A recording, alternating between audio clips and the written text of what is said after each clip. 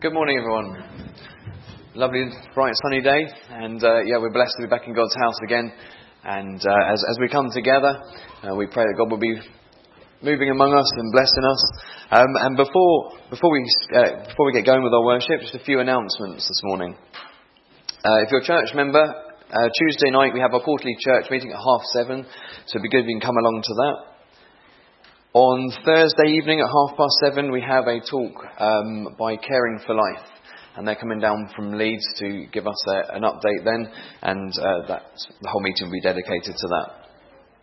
Also for men, we have a dinner out on Tuesday the 7th of November, and that's up at the Rose of Bengal.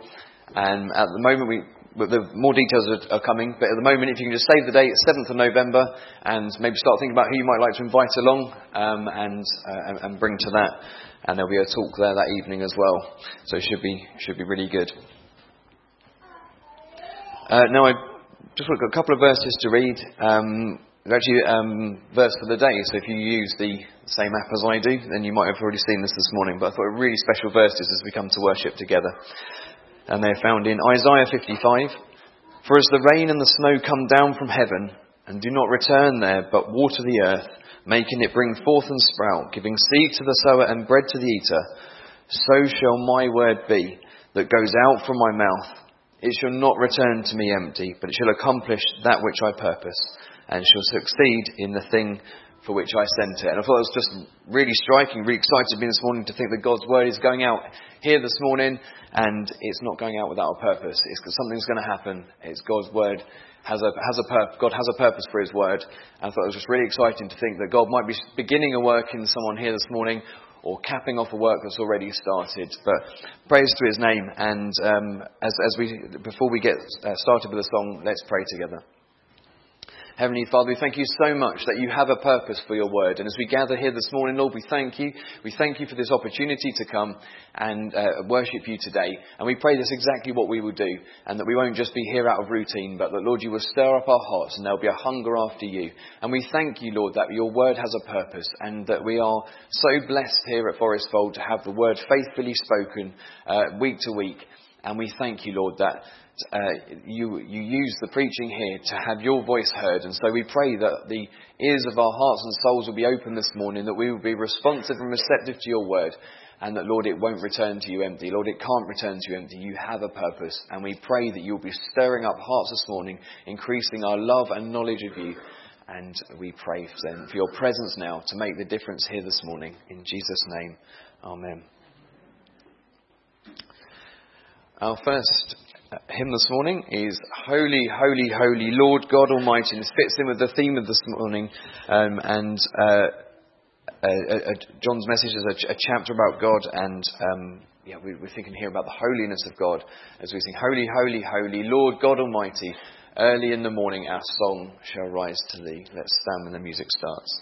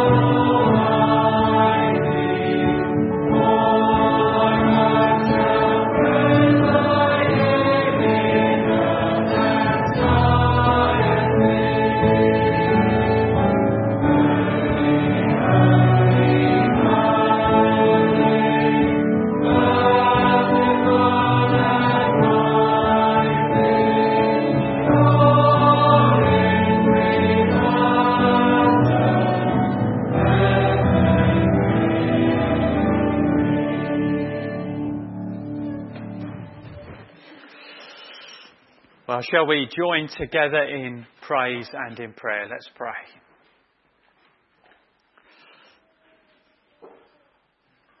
O Lord our God, we have sung Holy, Holy, Holy. And we want to come in recognition of how far above us you are, of your great highness, that you are the transcendent Lord God. You are the creator of the ends of the earth. You are almighty. You are pure. That God is light and in him is no darkness at all. We come to you as the good and the great and the gracious God. And we want to come in worship of your righteousness and your faithfulness. And to wonder at the fact that though you are mighty, you are also merciful and kind and full of love.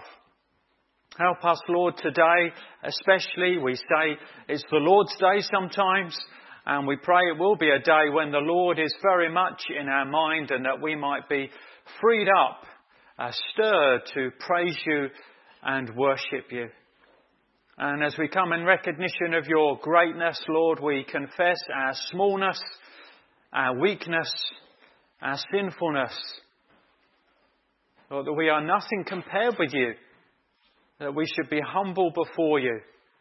And we pray that we will be humbled rightly before you, but then wonderfully taken up with what has happened through Jesus Christ dying for us on the cross, so that we're adopted into your family and forgiven and given hope and peace and joy.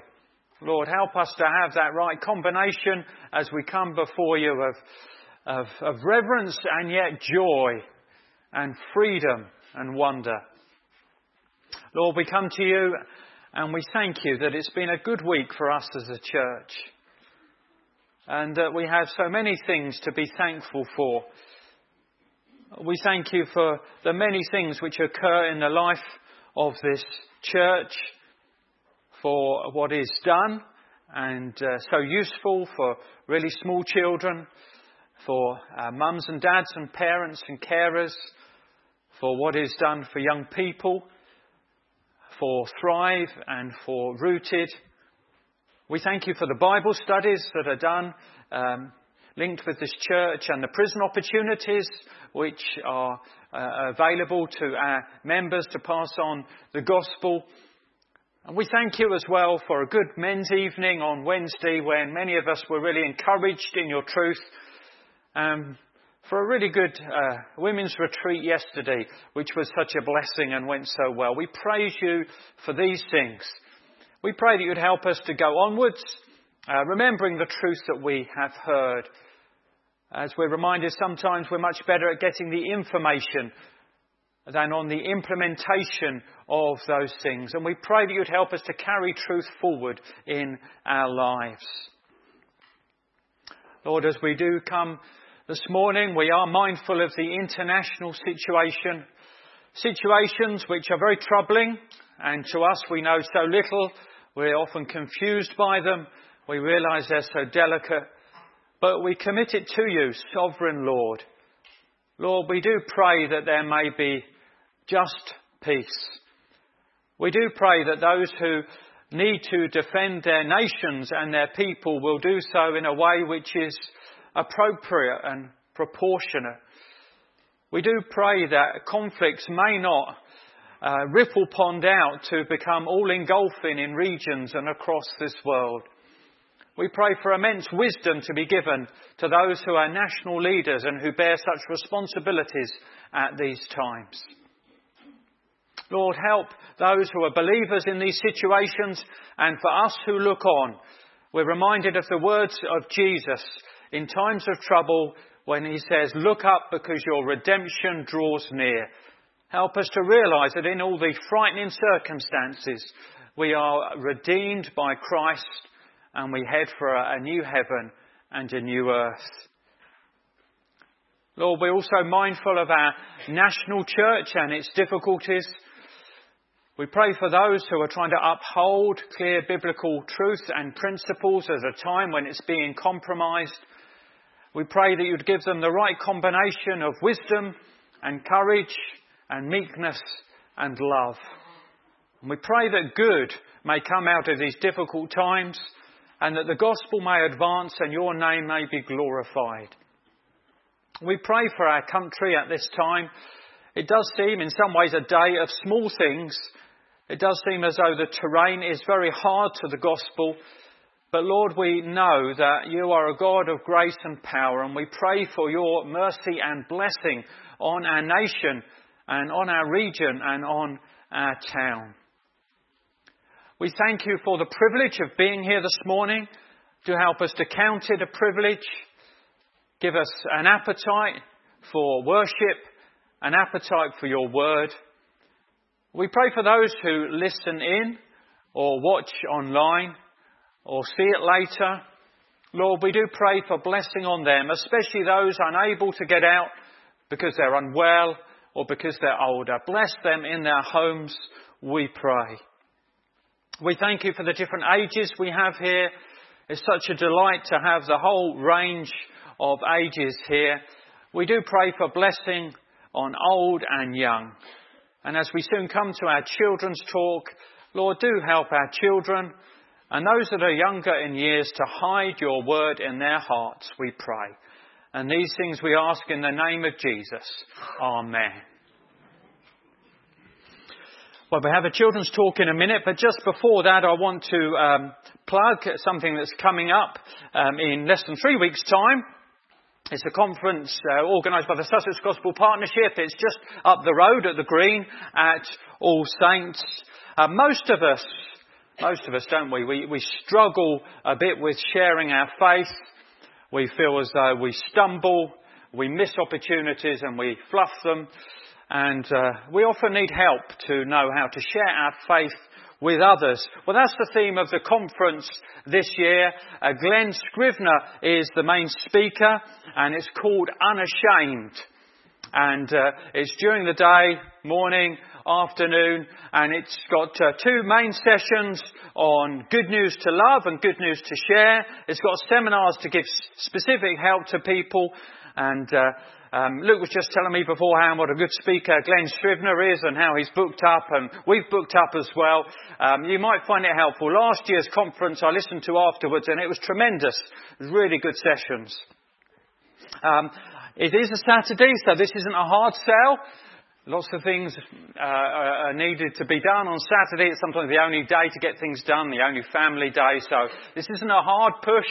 And it is our fireworks Saturday. So we've got a thing on in the evening, which we put a high priority on. And some of you are involved with getting ready for that. We're certainly not looking to distract you from that.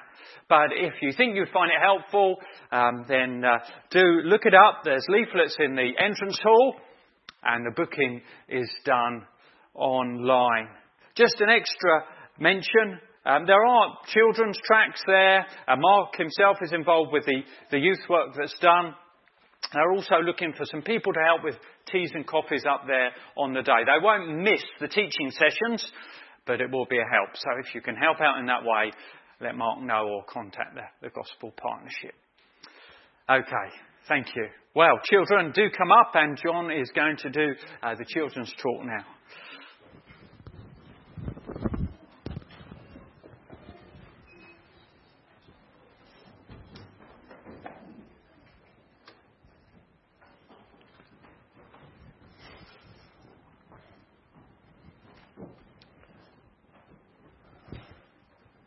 Good. Come and join us. We've got some visitors today. That's good, isn't it, to have some visitors with us. Welcome. Okay, right, here we are.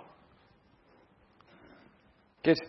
Okay, so I saw a news headline a while back. Here it is. India successfully launches its first mission to the sun. I had to reread it because I thought it might say to the moon. But it said to the sun. And I thought, I don't know much, but they're going to run into some problems at some stage. What sort of problems might they run into sending a mission to the sun, yeah? And they might get burned. They might get burnt. Yes, they might get burnt. Yeah, anything else to add to that? Yes. It's impossible to land on. Yeah. Yeah, that's right. It would be, wouldn't it? Impossible. Big ball of fire.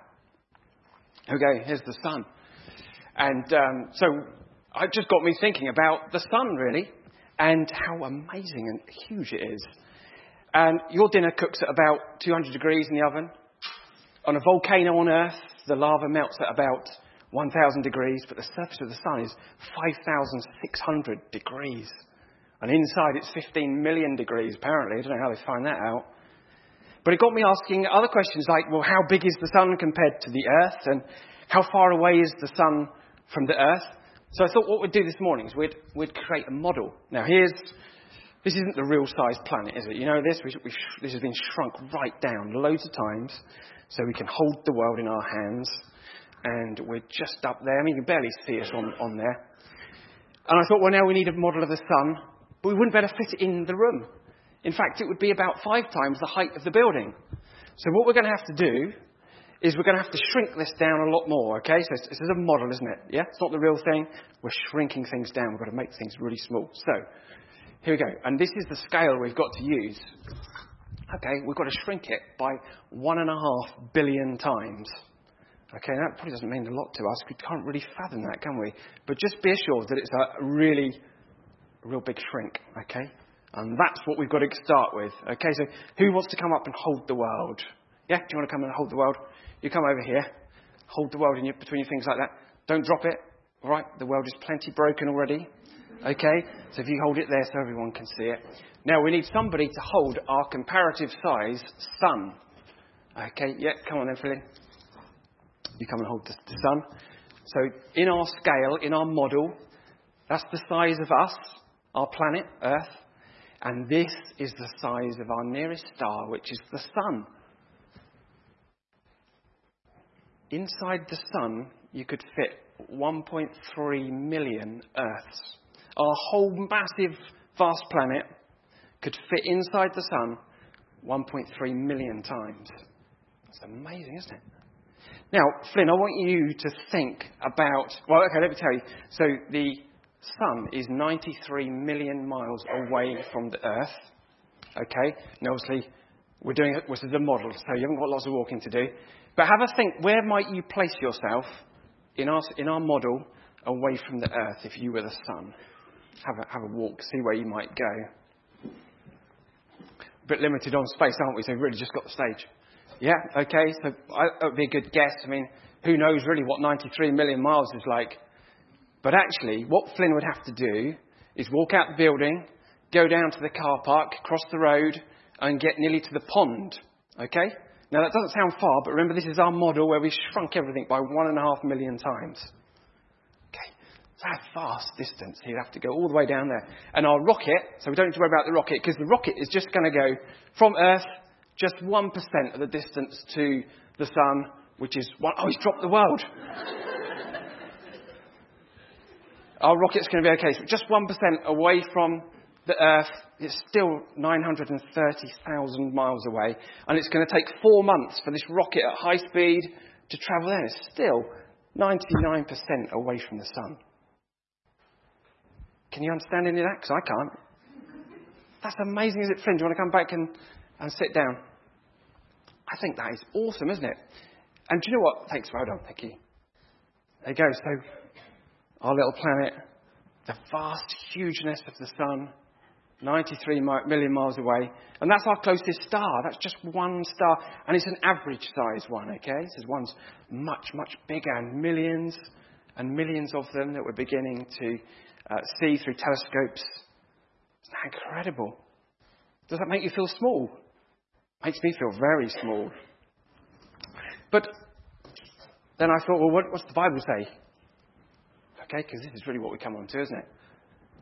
One of the Psalms says this, and actually you sang it 2 weeks ago at the harvest service, the heavens are telling the glory of God. The heavens tell the glory of God. That's how magnificent and how powerful and wonderful God is. And the skies announce what his hands have made. I wonder what you can make with your hands. But the Bible describes that God just made the sun with his hands, made the planets, made the earth, made all the skies, all the stars, and he just made them with his hands. How great and powerful must God be? Is that incredible? He's so huge. He's so massive. And it made me think of two wonderful things. Apart from the fact that he's a great creator, because the Bible tells us, and the Bible is God's word and it's true. God has made all of that. That's a wonderful and amazing thing we can't really understand. But there were two other things I just want to share with you that I thought were absolutely just amazing. And the first one really is more for the rest of us, because we've got a bit more time under our belt and we have had a bit more experience in life. One of the most amazing things, I think, when we think about God's creation and all that he's made, is how arrogant the human heart can be. That in this tiny little world, we can say, no, God, no, it's all right. Or we shrink God right down so that he's not offensive to us and he'll do what we want him to do. We question his ways, we ignore what he says, and we reject him. How arrogant our hearts are. And we need to humble ourselves, and perhaps today that's what you need to do. Humble yourself before God and turn to him. And the second really amazing thing that I thought of this was what David also said in another psalm. And he said this, and imagine him out on the hillside with his sheep at night looking at the sky where there's no street lights around, and he sees all the stars. And he says, when I look at your heavens and the work of your fingers, the moon and the stars you have set in place. He describes that God's just made them with his fingers. And he's got a question. He says, what is man that you are mindful of him, and the Son of Man that you care for him? So what he's really saying is, God, you're so great, so vast, and so amazingly powerful. Why on earth do you spend time caring for us? Tiny little creatures on tiny little earth. He couldn't get his head around it, and neither can we? God is so kind to us, even though he's so great and so powerful and so mighty, that he takes care of us. He provides us with food. He provides a climate that we can live in. Do you imagine if God said, look, I'm just sick and tired of these people on tiny planet Earth. I'm just going to melt them up. I'm going to bring the sun in and just destroy them. And I'm going to start over again because they've just rejected me all the time. Well, God, that's what's going to happen one day. The Bible tells us that God's going to do that. He's starting over afresh. But in the days that we live now, God is patient, wonderfully patient. And he showers on us good things so that we will turn in repentance to him and trust in him. Loads to think about there, isn't there? And there always is when we think about God. So never think small when it comes to God. Lots of people have a tiny God. He's pathetic. Okay, but the God of the Bible, always think big. Okay, always think big. And it's a wonderful thing that he cares for us. Just one final thing I wanted to say that I just thought about. Isaiah, one of the prophets, was told to comfort people who were going through a terrible time. And how's he going to do that? God said, go and remind the people how great I am and how powerful I am. And that will be a great comfort to them, to know that their God is the one who takes care of them, and nothing is too difficult for him. Good. You've listened really well. Do you want to go back to your seats now?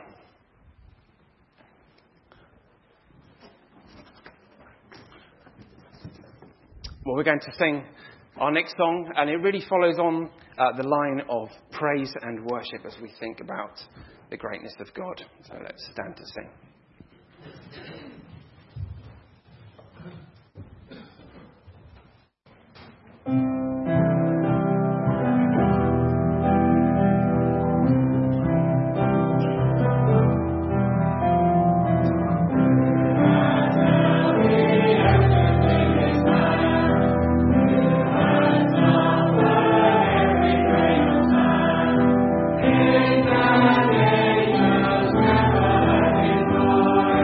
Oh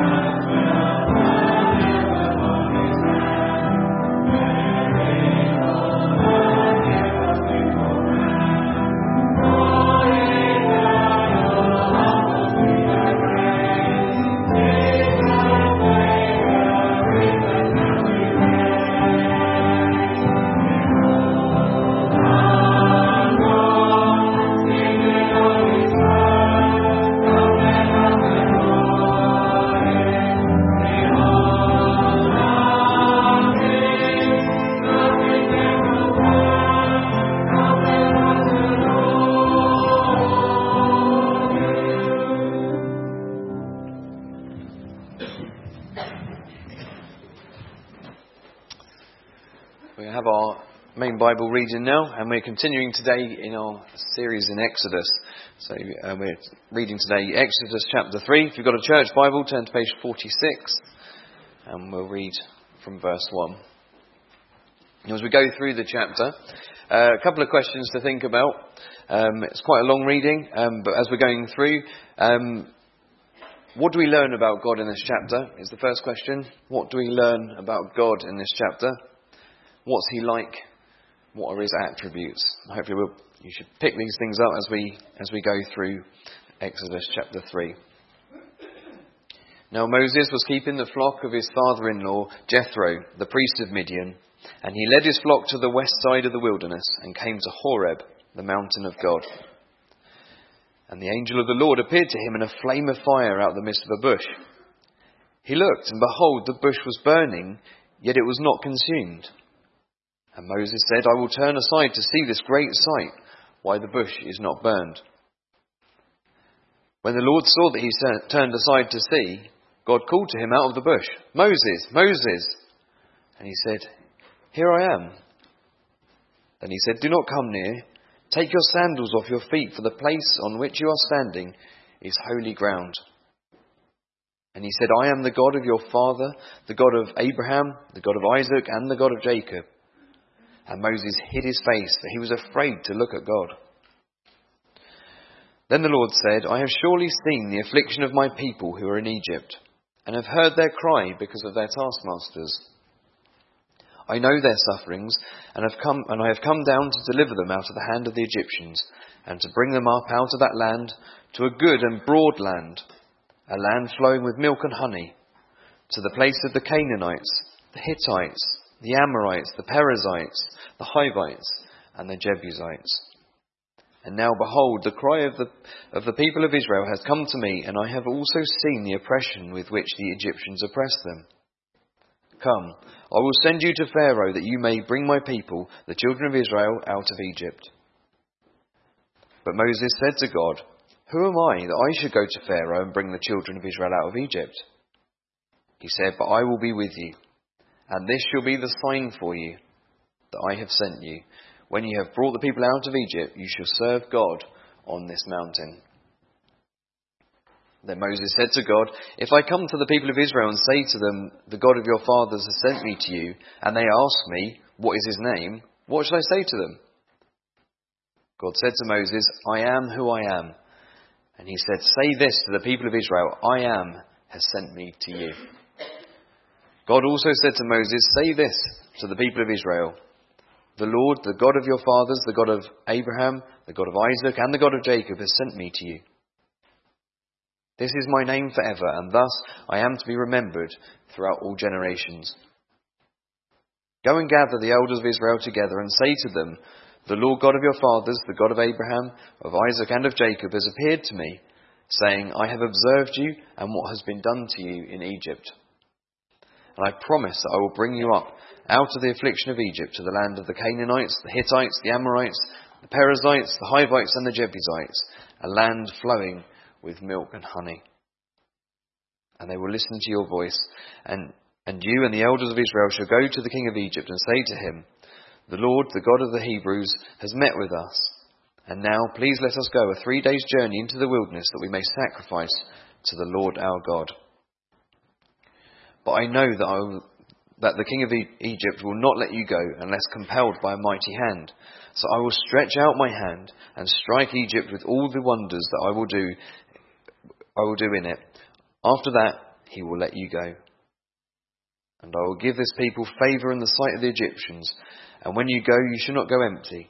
But each woman shall ask of her neighbour, and any woman who lives in her house, for silver and gold jewellery, and for clothing. You shall put them on your sons and on your daughters. So you shall plunder the Egyptians. Well, John will be opening that passage up to us a little bit later. But before we get to that, let's pray and ask God's blessing on the reading.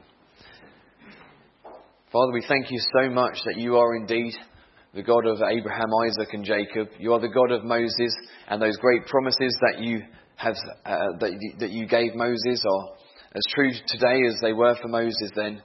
Lord, we thank you for the written word of God, that we can have this account in history recalled to us. And Lord, we pray that we will be able to learn from it. We pray we pray that you will provide us with a deeper understanding and an engagement with what we've just read. Lord, as we come to the throne of grace now, Lord, we come as Moses did on holy ground.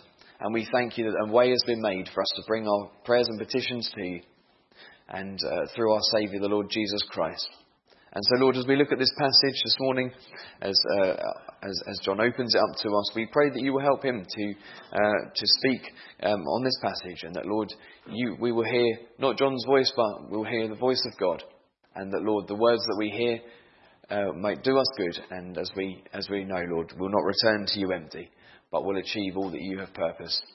So, Father, we thank you for this opportunity to worship, for this opportunity to hear the word of God open to us. I pray, Lord, that our ears will be ready to listen, our minds will be clear and free from distraction, and that, Lord, we might be able to learn more about you and your holiness. So, Father, we bring these petitions to you now, and we pray for your blessing on us. In Jesus' name, amen. Well, let's stand and sing our third song. It's a prayer as we go into the sermon. Now in reverence and awe we gather round your word. In wonder we draw near to mysteries that angels strain to hear, that prophets dimly saw. Let's stand and sing.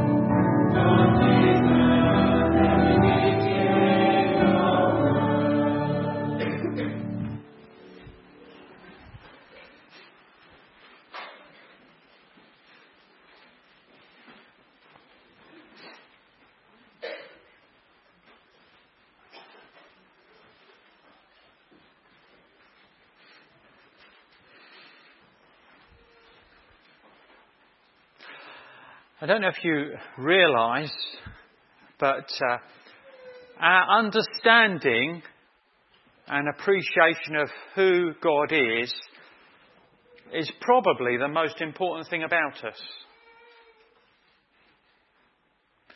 Our understanding and appreciation of who God is probably the most important thing about us. It's so foundational. It shapes everything else. A right understanding of our Maker is key to our life and to our future. One title a few years ago of a book was "Your God is Too Small." Your God is too small. It makes us think, that title, doesn't it? That book title. Is our idea of God, our deep-seated understanding of God, too small? Has a link with what we've just heard, actually. And I was going to say that I remember as a family, we watched the film Honey, I Shrunk the Kids. Perhaps you've come across that film, Honey, I Shrunk the Kids. And in it you have some quirky dad. Perhaps most dads are quirky, but you have in this one a particularly quirky dad who invents things in his loft, and he invents a machine to make things go small and to downsize. And it all goes horribly wrong as his children ending up being shrunk, and the neighbours' children end up being shrunk. And of course it's a big mistake, and there's a state of desperation in the film as his children are reduced to miniatures. Well, we can't really reduce the Almighty God to a miniature, but we can in our minds. We can shrink him. We can make him pocket-sized. We can make him portable. We can make him convenient to carry round and to suit us, other than having a view of God as he is in his greatness and glory. Do we need a bigger vision of God? Do you need a bigger vision of God, a bigger version of God in your mind and in your heart? Or do you have some sort of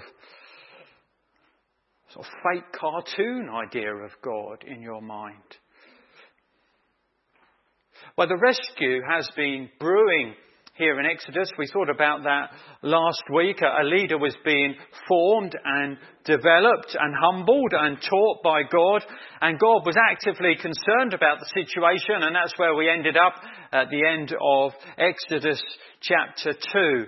And in chapter 3, God begins to intervene more directly. It's still at the early stages of the rescue, but God is clearly breaking through, and here especially by dealing directly with this man Moses, who we've come across.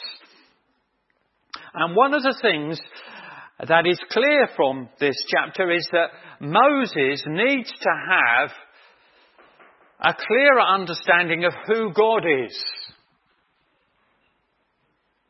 And the people in turn need to have a clearer understanding of who God is.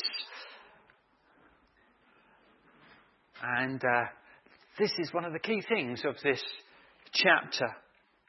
And as we go through this chapter, my hope and my prayer is that it will enhance my understanding of God. Not just in our minds, but in our hearts. And it will be timely for us to have a bigger understanding of God as we face our situation and as we go forward, like Moses and the people of Israel did. So it's a chapter full of God, as you see from the title. Exodus is a book full of God, and within it, perhaps this chapter, among most, perhaps the most, or one amongst two or three, is especially full of the character of God, where it comes out very rich and deeply. And we've got so much to learn about God from this chapter. I don't know if you were totting up some of the things you learn about God as we went through the reading, but there are many things. And what we're going to do this morning is I'm just going to look at the three main things that happen in the chapter, and then pick out a couple of things that each of those shows us about this God who we need to understand and respond to in our hearts. We have first the flame. It's the heading. I've got it, the flame. It's the first 10 verses. We'll learn about the holy and the stooping God. The beginning of the chapter is known, perhaps you learned about it at Sunday school, some of you, it's known as the burning bush. God hasn't spoken directly for centuries. And yet here he appears. He chooses to appear. It's not in the promised land. It's not in Egypt. It's in the West End.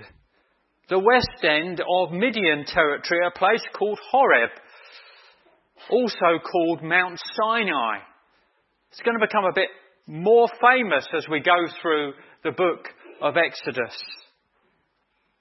Moses had a failed attempt at freedom fighting about 40 years ago, and he's content now to shepherd the flock of his father-in-law Jethro through the wilderness. But God has other plans for him. Perhaps, can you recall sometimes passing a scene where there is a fire? It made me think of in my life. I mean, 3 times when I was going in the car along the road, 3 different times where there was a building ablaze not far from the road. Perhaps the emergency service is there. Catches your eye, doesn't it? You see an unexpected fire going on. Well, Moses' sight here is drawn to a bush that is burning. That's not totally unusual in a hot climate. You remember what happened in Greece a couple of months ago on some of the islands of Greece when it was so hot and things were so combustible. So that's not totally unusual. But what's especially strange is that although the bush burned, it was not consumed. In many ways, it's the non-burning bush. And Moses wants to investigate, as we see in verse 2. He looked, and behold, the bush was burning, yet it was not consumed. And Moses said, I will turn aside to this great sight, why the bush is not burned. And although he's attracted by what he sees, it's what he hears that is most dramatic. A voice comes to him from the bush, and it's God speaking. Moses, Moses. Moses is listening. And the first comment is about footwear, but it conveys much more than that. Verse 5.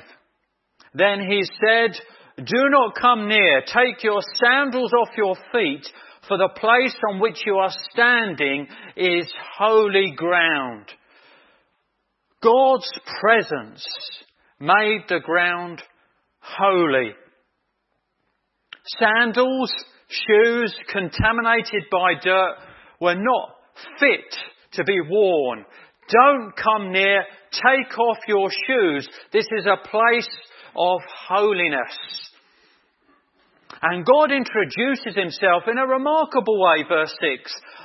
I am the God of your father, the God of Abraham, the God of Isaac, the God of Jacob.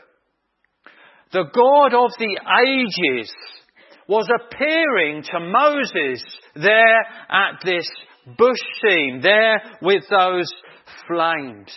And what does Moses do? Verse 6. And Moses hid his face, for he was afraid to look at God. The sight of the glory of God was too much for him. It would have been too much for him. No one can look at the face of God and live, we find elsewhere. God is holy. God is pure. God is a cut above us. God is superior to us. God is a God of glory, and we are so feeble and we are so impure. Let's just pause there. Have you grasped something of God's holiness? It is a big need for us to grasp something of God's holiness? Have you grasped a sense of how much purer and glorious and better and more excellent and more brilliant God is than us? A sense that we're not worthy to be in His presence. We don't take off our shoes as we come into the building. They do, and don't they, in some religious buildings. We'd have quite a pile of shoes in the foyer. If we did that, we don't do that. We don't need to do that in New Testament times. But there is a sense in which we come to worship, whether it be here, or we come in prayer to God, or you open your Bibles on your own. There is a sense in which in our hearts we should be taking off our shoes and realising we come to special territory as we encounter the living God who is holy. And yet this God who is so holy, holy, holy, holy, as the Bible teaches and we sang, though He is so elevated, though He is so high, here we also see that He is a stooping God. He is speaking, it comes in this way, He's speaking to Moses. He's calling Moses by name, and it's quite an endearing phrase apparently. Moses, Moses. He's the God who communicates. And if He didn't, we'd be left guessing, not knowing about Him. God communicates. He stoops to communicate to Moses and his people. And in His stooping, He is concerned for them. And He's concerned for His people.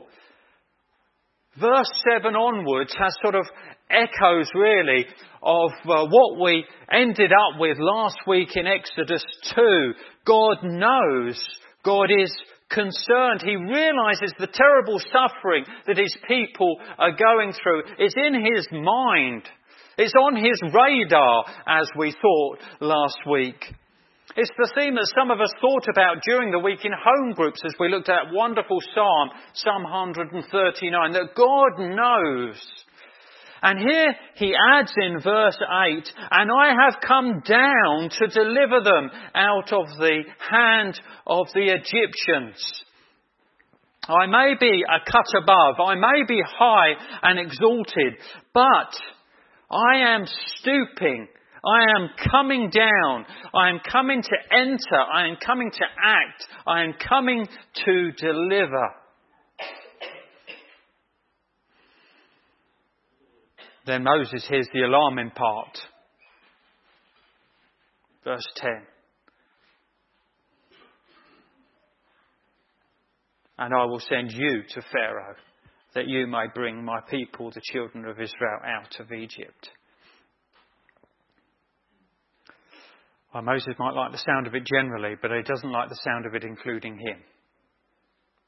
So we have our first part of the chapter, the flame, the burning bush.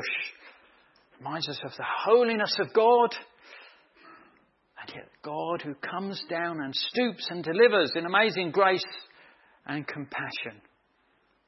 Two aspects.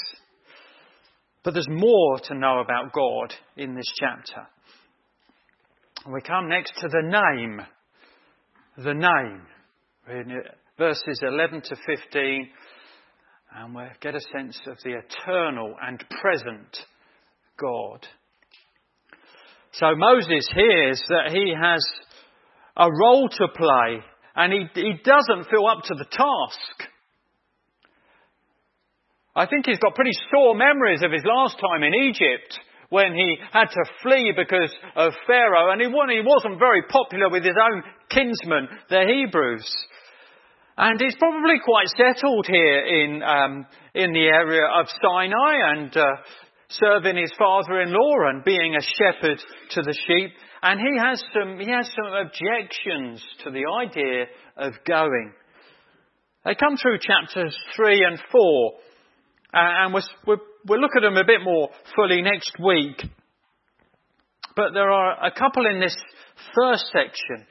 First, he objects in verse 11 by saying that I am not worthy. Verse 11, who am I that I should go to Pharaoh and bring the children of Israel out of Egypt? And then he wonders what he would say to the leaders when he sees them there in Egypt and is speaking to the Israelite leaders. And if they ask about God, and he says, well, what shall I say about God and what is his name? Verse 13, Moses said to God, if I come to the people of Israel and say to them, the God of your fathers has sent me to you, and they ask me, what is his name? What shall I say to them? The answer to these two objections are profound and deep and weighty and encouraging and worship stirring and comforting. So we're thinking about the name revealed in just these few verses in God's answers to Moses' objections. Now, names for us are often just a label, aren't they? I don't know if you know what your name means. Perhaps you don't know what your name actually means.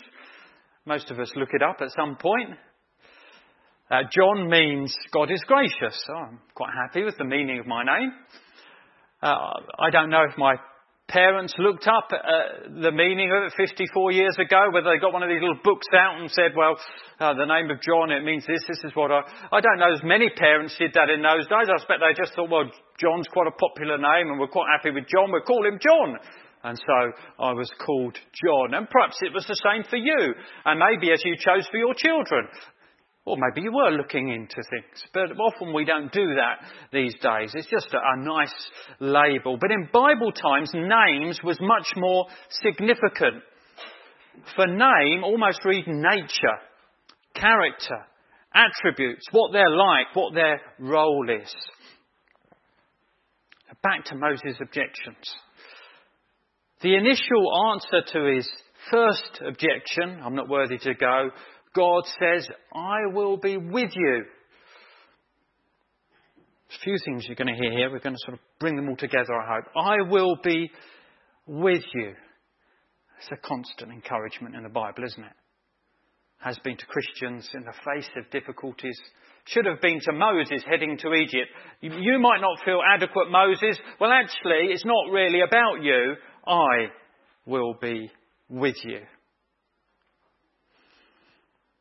But we take that answer and we combine it with what else unfolds in these verses to the answer to the second question. When Moses says, well, what shall I say about you? And when they ask, what is the name of God? What does God say here? Verse 15.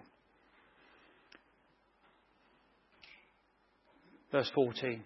And God said to Moses, I am who I am.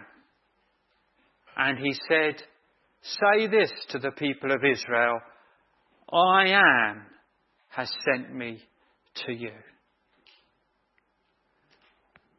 What do you make of that? It's unusual, isn't it? I am that I am. I am has sent me to you.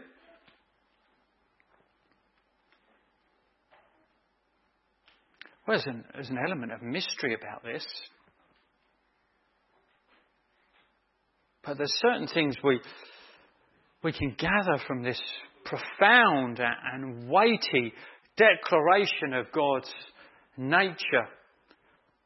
Part of it is conveying God's independence. I am who I am. I am that I am. God is who he is. God is the starting point. There's no reference points for God. God is not dependent on anything else. In the same way as the fire was not dependent on the bush and consuming it, God is not dependent on anything outside of himself. He's not derived from anything. He doesn't originate. He is the self-existent, never-changing, self-sufficient Lord. There's a sense of the independence of God, the uniqueness of God, the self-containedness of God. there's also a sense of eternity about this name. The tense is not specified in the original language, so it could have been, I have been who I have been, I am who I am, or I will be who I will be.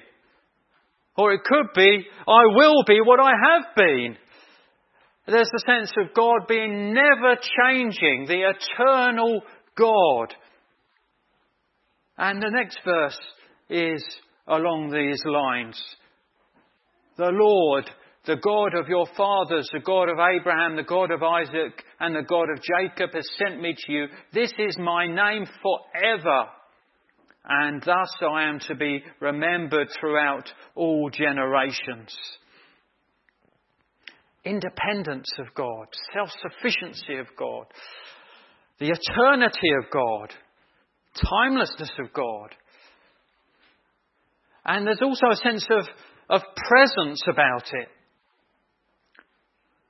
It's a sense of God being with his people. The God who was with Abraham and Isaac and Jacob would continue to be with his people. The sounding of the name in Hebrew is similar to the verse 12, I will be with you.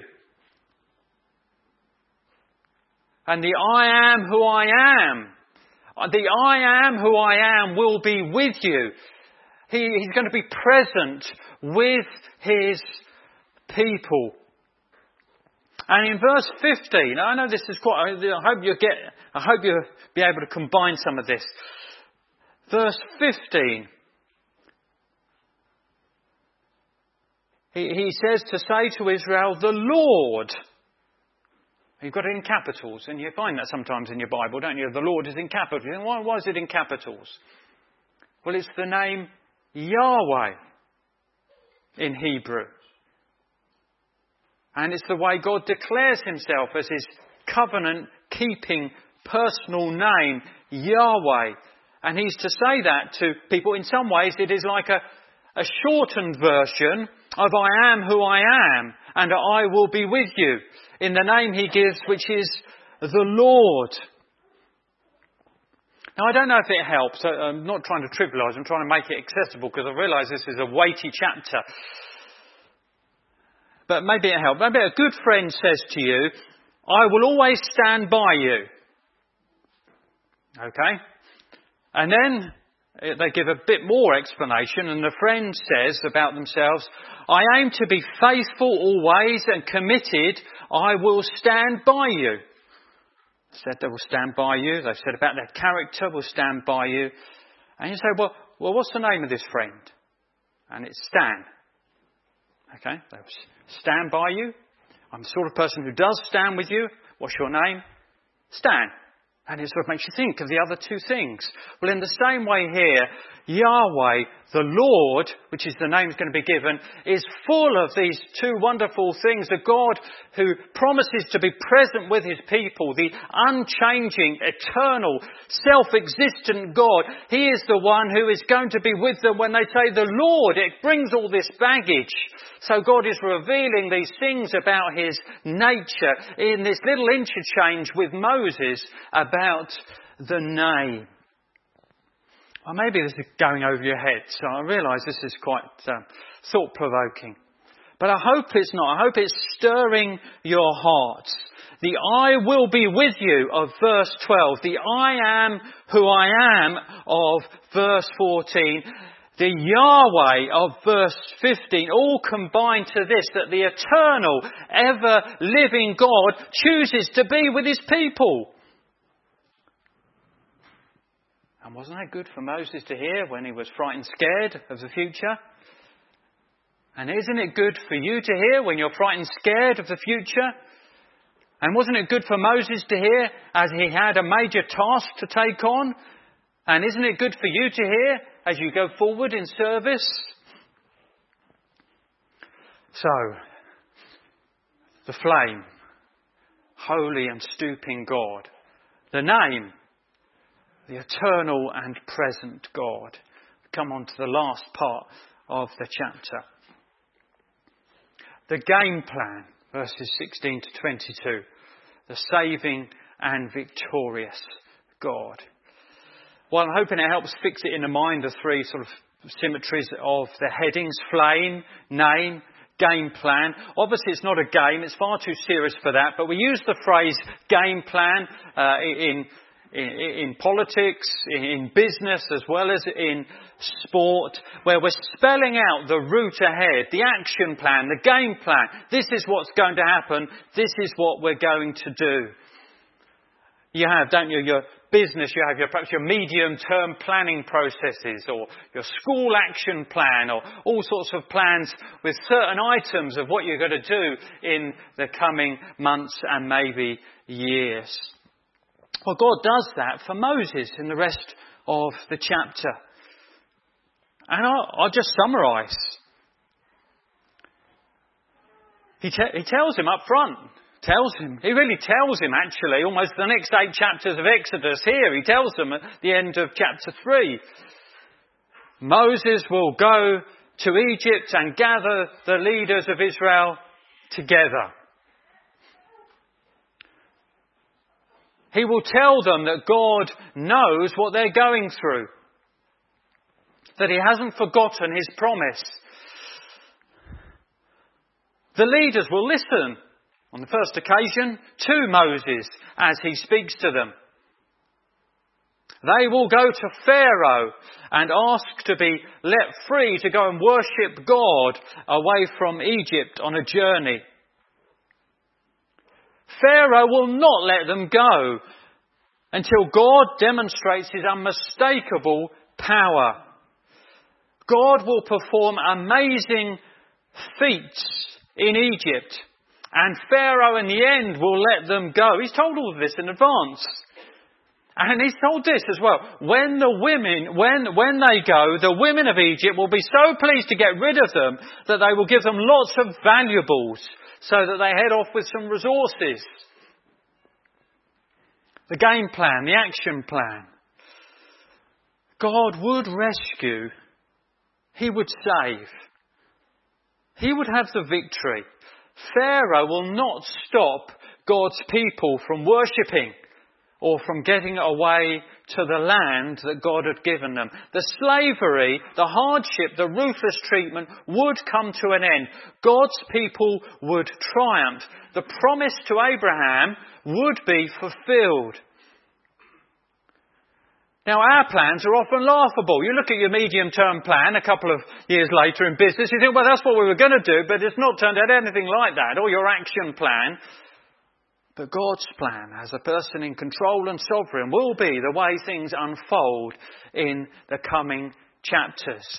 The God of history, the God of rescue, the God who will give them victory. Well, Moses is still not set on the idea of taking a role in this plan, as we shall see next week. But just reflecting out a bit at the end here, we've had a chapter full of God. I wonder if you've been impressed by the revelation of God in this chapter. Has your shrunken view of God started to be restored to size? Of course, in the film, as you can imagine, Honey, I Shrunk the Kids, it ends up with him working out a way to reverse the process, and in the end the children end up on the machine or whatever, and it's reversed and they're back to normal. Has your shrunken view of God started to be restored to size? Is there a sense of adoration and worship at the holy, stooping, eternal, present, saving, victorious God? God's glory is revealed in this chapter. Just to end on this though, God's glory is most revealed in His Son, Jesus. And as you think of what we've learned on the right-hand side, just let me finish on these points. Does it strike you that you think of one point when Jesus is seen in His unmasked brilliance, and they fall down and worship at his glory and holiness.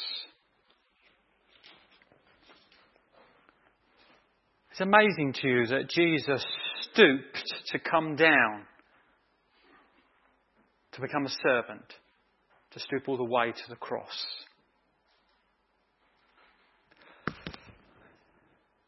you find it startling that at one point Jesus said, before Abraham was, I am? Her religious leaders were certainly startled and wanted to stone him. What about the thought that Jesus said at the end of his ministry, I will be with you always, even to the end of the age? We think about the fact that it said of Jesus, Christ Jesus came into the world to save sinners.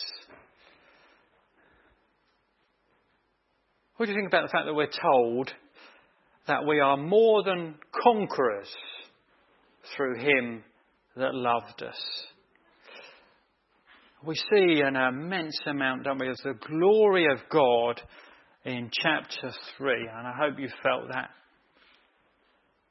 But we're told even more that we see the glory of God in the face of Jesus Christ. I hope as we've seen some of that glory of God this morning,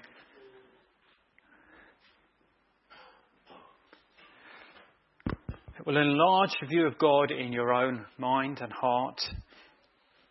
It will equip you to face the difficulties that you're currently going through.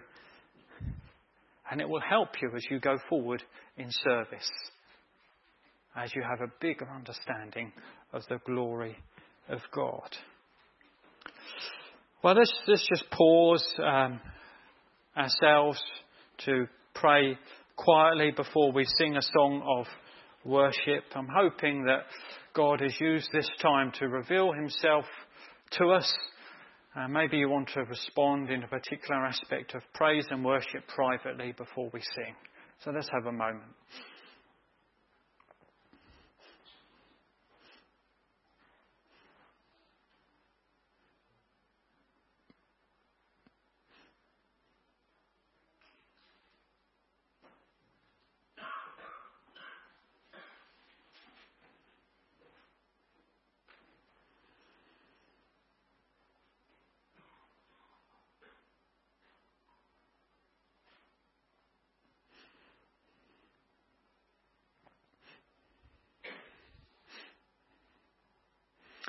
Shall we turn then to our last song?